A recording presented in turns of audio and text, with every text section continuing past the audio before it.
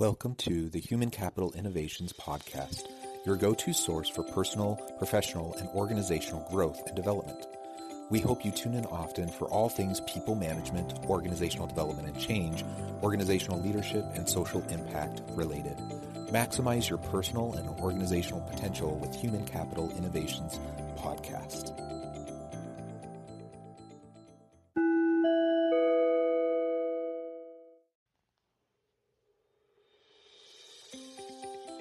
Welcome to the Human Capital Innovations Podcast. In this HCI podcast episode, I talk with Onyejekwe about finding co-founders and managing the performance of your team.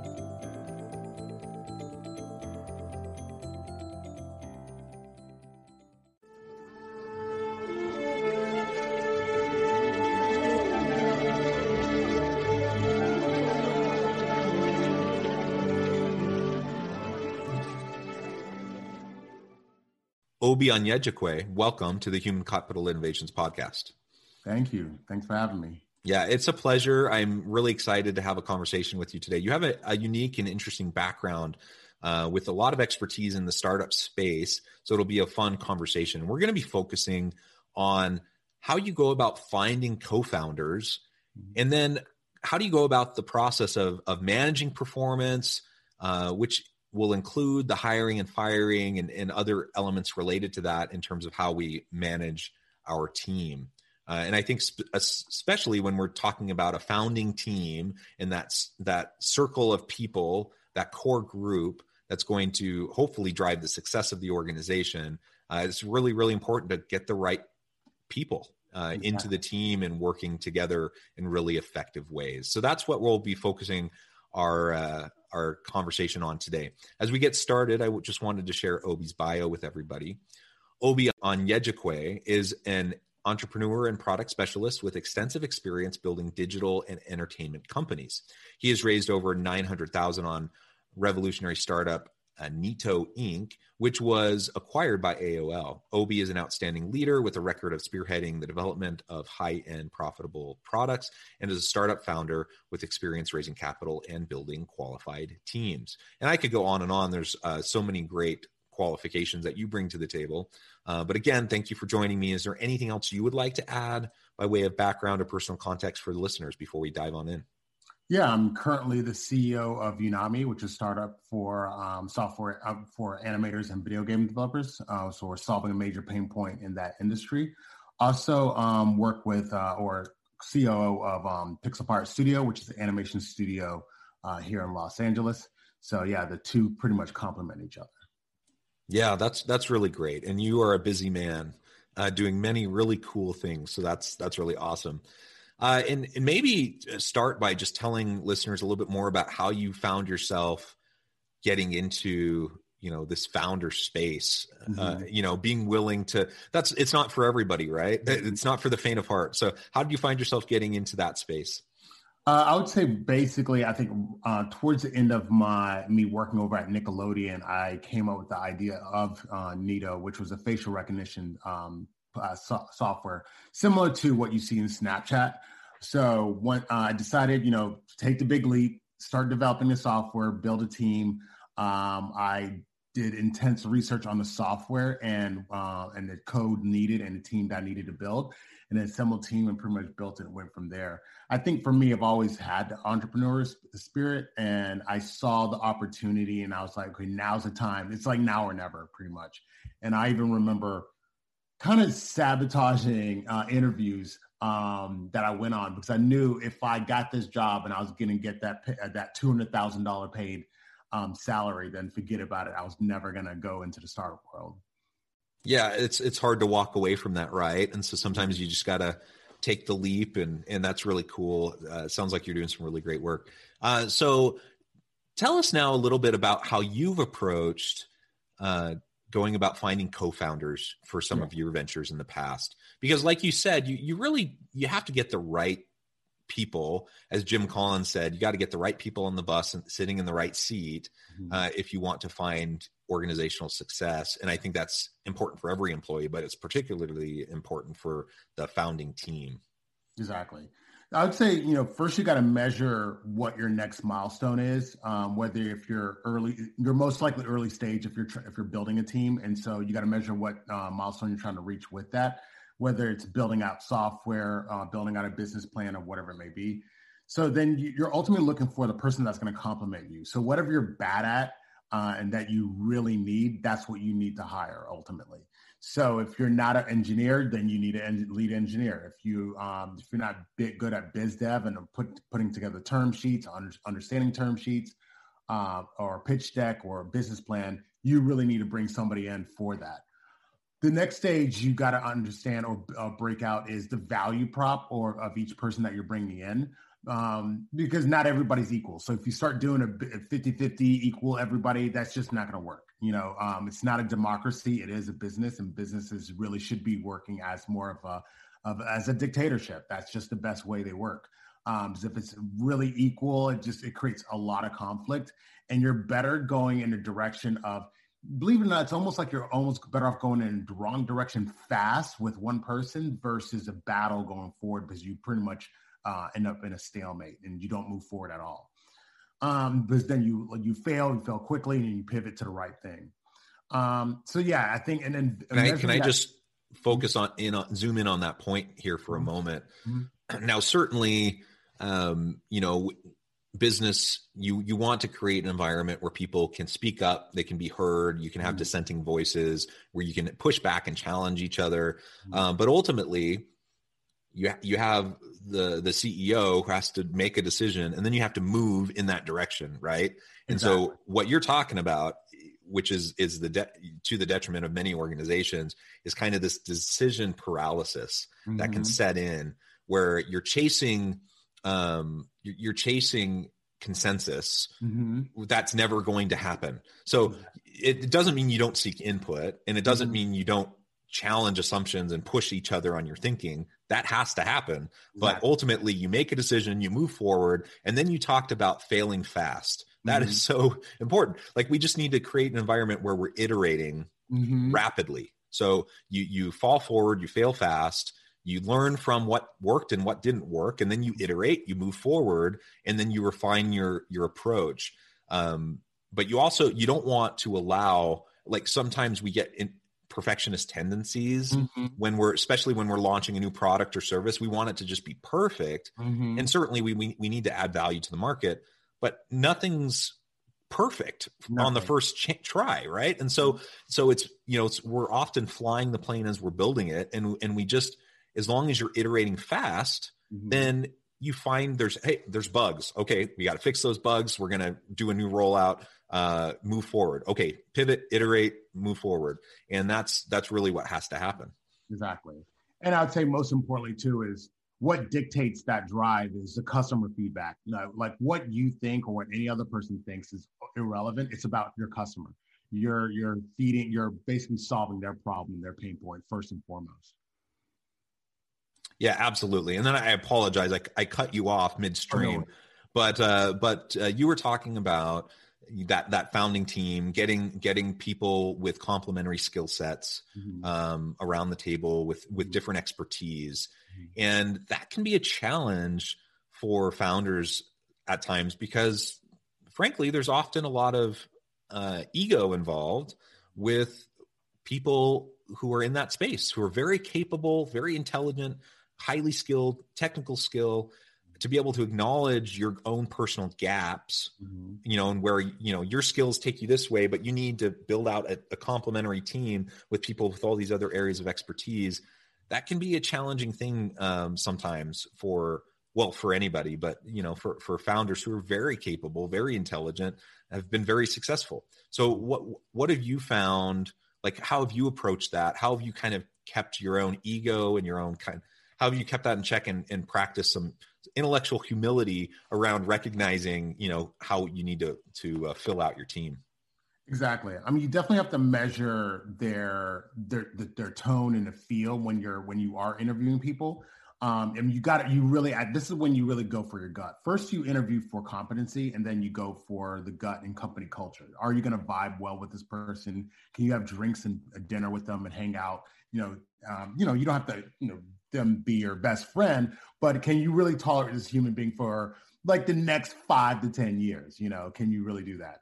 And then what's most important, I would say, is I think truly how you get vibe in the connectivity. And then do you have a history? That also helps as well. And I think for me, when it comes to humility, for me, best idea wins. So I could care less who it came from. It's just, I'm going to measure, okay, cool. Is that going to work? Or I'll come up with an idea and they'll say, Obi, there's a better way. This one's faster. It won't cost us anything. And we can implement it in like 2 days. Done, run with it, and that's it. So for me, I would say, best idea wins is one of the top mantras on our company. Yeah, I love that. And again, I think it takes a level of security in yourself, right? To have that kind of confidence and lean on your team that way, where you're all in it together. You just want to grow and develop the organization and help you bring value to the market. And so just recognizing that the best idea should win, that you don't have to play all these political games to try to, position something. Like, no, just really move forward, reward people for the great ideas they have, give credit where credit's due, genuine praise, and then just move forward quickly and on whatever that idea might be, and iterate. I think that's great. Exactly. And I think most importantly for me personally is, my mission is to scale up, make money. Like I could care less, where ideas come from. It's just, we need to make money or else we die. Yeah, right. So I think that kind of leads into the next point of just general performance management. How do you deal with that? As an organization grows and scales and you have hundreds of employees, thousands of employees, you start to put in place very formal, processes and performance management initiatives and plans and all the things around that. What's been your approach when you have a small team, a small core group? You're hopefully developing trust. You're developing that relationship with each other. You're around each other all the time. What's been your approach to dealing with performance and managing that? So there's definitely a detailed conversation on what people can achieve and in relation to how much revenue you're bringing in and how much runway you have as well.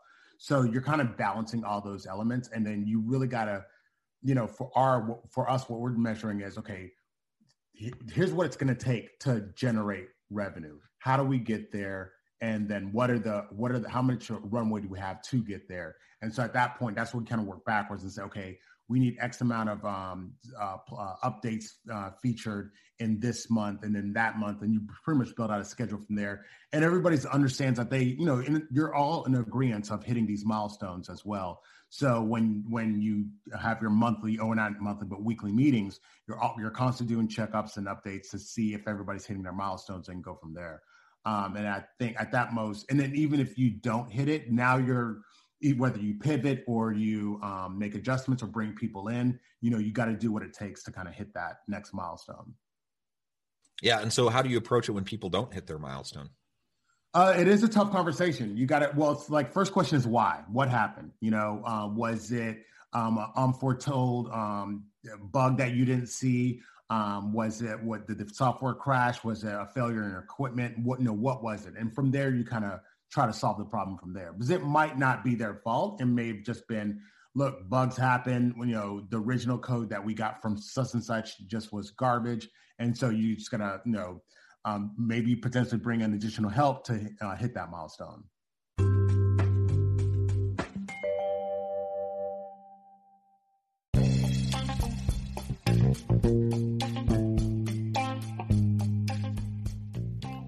I'm excited to announce the publication of my new book from HCI Press, The Alchemy of Truly Remarkable Leadership: Ordinary, Everyday Actions that Produce Extraordinary Results.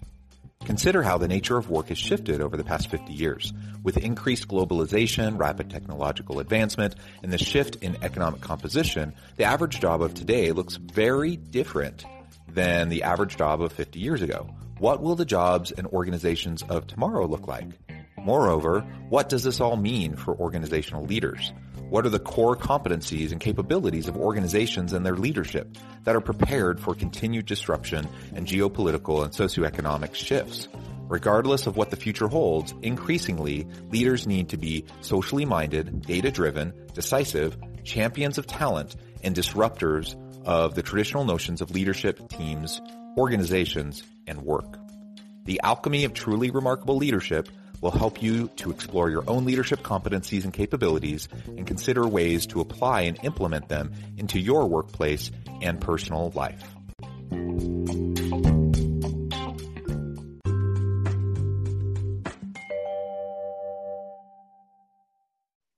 Yeah, I like the approach to just have, openness, having those conversations on an ongoing basis, not throwing someone under the bus just because they didn't hit a milestone arbitrarily. Everyone likes to focus on their KPIs and they want to hit, those markers. But people, can't work magic. And so sometimes there are external pressures that just can't, you just have to account for them and you have to acknowledge them. And then you set out a plan and you move forward. And so when we can have that kind of a rich conversational environment where we just know we can touch base and talk about those things, I think that engenders more trust and that engenders, more meaningful goals and work towards our continued development. I know for myself, I can think, in past experiences around performance issues, when I was the person, the employee, and I had, managers talking to me, if there was something that was completely out of my control, but they came down on me because I didn't hit some arbitrary benchmark, it wasn't motivating. It wasn't, it didn't help me do anything better. It just discouraged me. Right.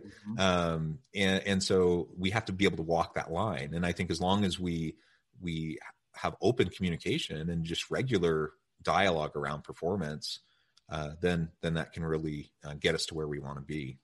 Exactly. At the end of the day, it's a problem solving a measure, and you got to tackle it like a complex math problem versus by no means is your startup going to be a well-oiled machine. So you are going to have hiccups, and you got to be ready for them.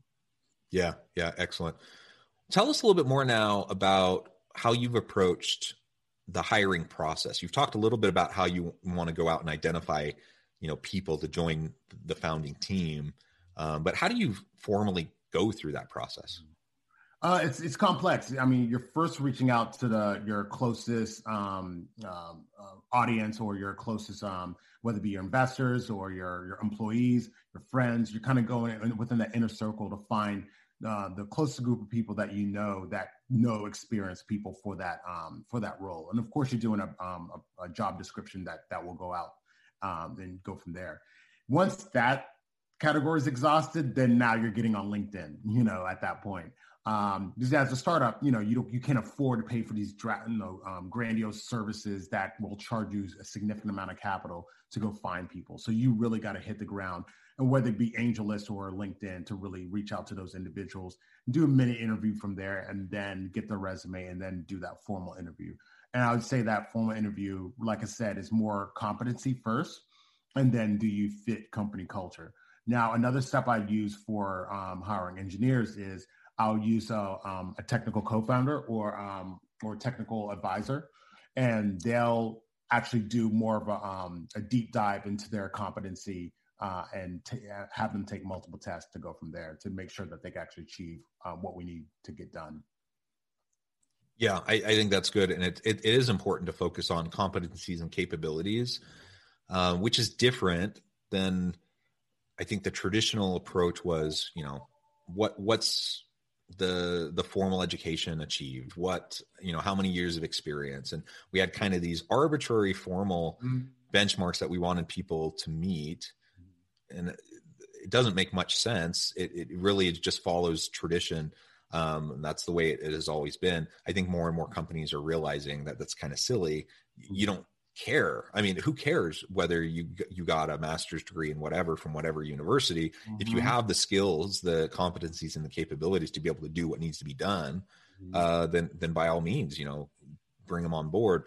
And to your point about fit, culture fit, I think is always important. Of course, we're not talking about hiring people that are just like us, because we don't want to create a groupthink environment where we're not challenging each other's thinking. We do want to get, a diverse team together. We do want not only, racial, ethnic, gender diversity. We want cognitive diversity. We want different ways of viewing things. We want different worldviews. We want that brought into the team, but you do have to be able to mesh together. You have to be able to work together. And you made the comment earlier, is this someone you can stand being around for, 5 or 10 years? Absolutely. Especially in a startup, you're going to be spending such long hours, so closely intertwined. And it's got to be someone who can fit with the team, plain and simple. Exactly. No, I mean, it's on a part of it kind of stems from my past working in animation and graphic design and illustration.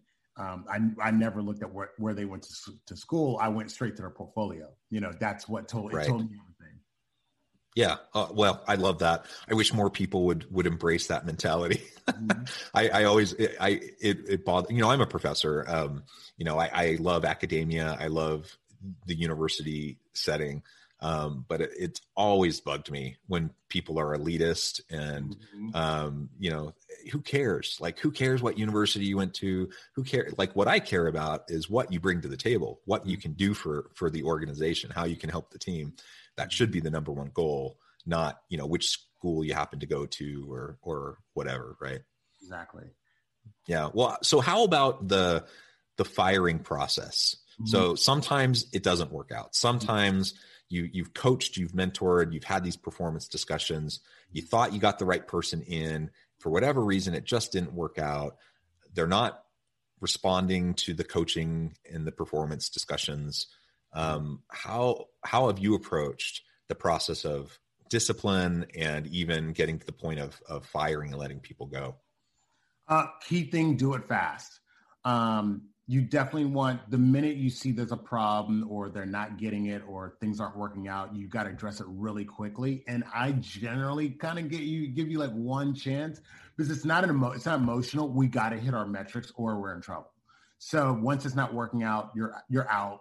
I sit you down. I kind of go over the things that aren't working. And sometimes it's a cultural thing too, or a cultural fit. It's, we just don't mesh together as well. But generally it's always performance. And look, this just isn't what we're looking for. We need X, Y, Z. And then just end it right there and then, speed is it. Because the longer you leave them on, the more money you're spending and the more money you're losing as well.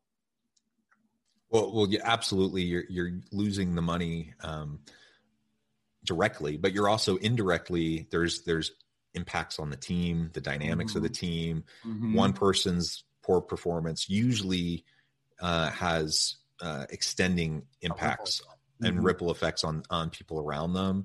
It was interesting. I was having a discussion with a leader just earlier today, actually.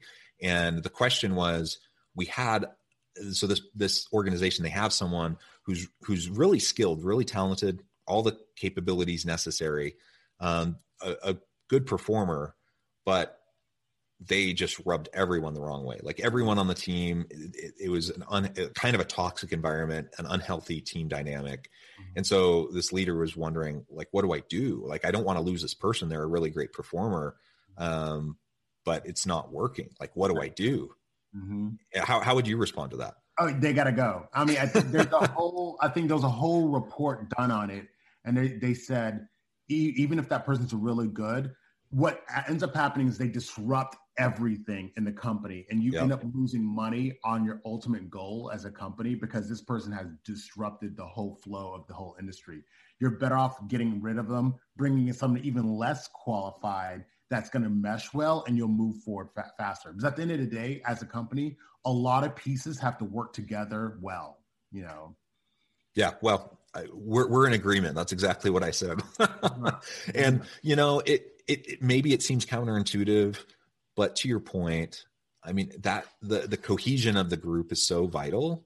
And if you're not working together well, the ripple effects and the downline effects and how it impacts the customers is likely going to be huge. Mm-hmm. And I would much rather have someone who's hungry, who's maybe a little bit fresh, a little naive, someone who doesn't really quite know what they're doing, but they're hungry and they're willing to work hard. I would much rather have a person like that with a lower skill level mm-hmm. than someone who's not teachable, coachable, and just consistently causes problems. Exactly. Right? Exactly. So, I get it. It can be painful. If I don't want to call out any like professional sports athlete, but if I have an all-star on my team and they're awesome, but they consistently are dysfunctional with all the team members, mm-hmm. Cut them loose, man. Exactly. Move on and rebuild the team, and you're going to be stronger for it. So exactly. Well, Obi, it has been a really great conversation with you. I want to be respectful of your time. I see we're coming towards the end of our time, but before we close, I wanted to give you a chance to share with listeners how they can get connected with you, how they can find out more about your companies and the work that you're doing, and then give us the last word on the topic for today. Okay, cool. So yeah, you could contact me. Our website is GetUnomi, GetUnomi.com. It's our site for our software company. We're also doing equity crowdfund, so you can find us on Micro Ventures and just look up Unomi or Get Unomi, and we're on there. And then you can also go to Pixelpart Studio, which is our animation studio, pixelpartstudio.com, and you'll see all the amazing work that we're working on. And yeah, thank you for having me. And yeah, this is a great show, and happy to help entrepreneurs whenever possible. Wonderful. Thank you so much, Obi. It has been a real pleasure. I appreciate all the experience, the insights you bring to the table and sharing with listeners. I encourage listeners to reach out, get connected with Obi, find out more about what he and his companies can do for you. And as always, I hope everyone can stay healthy and safe, that you can find meaning and purpose at work each and every day. And I hope you all have a great week.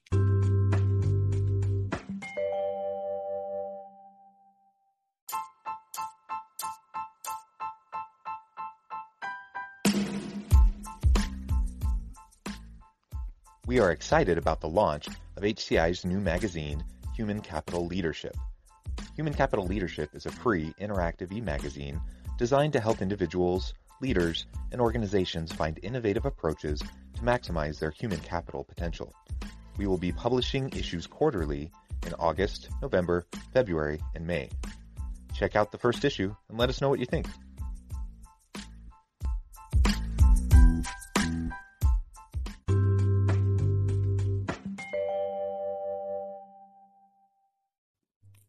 Thanks again for joining us for this episode of the Human Capital Innovations Podcast. I hope you stay healthy and safe and that you have a great week.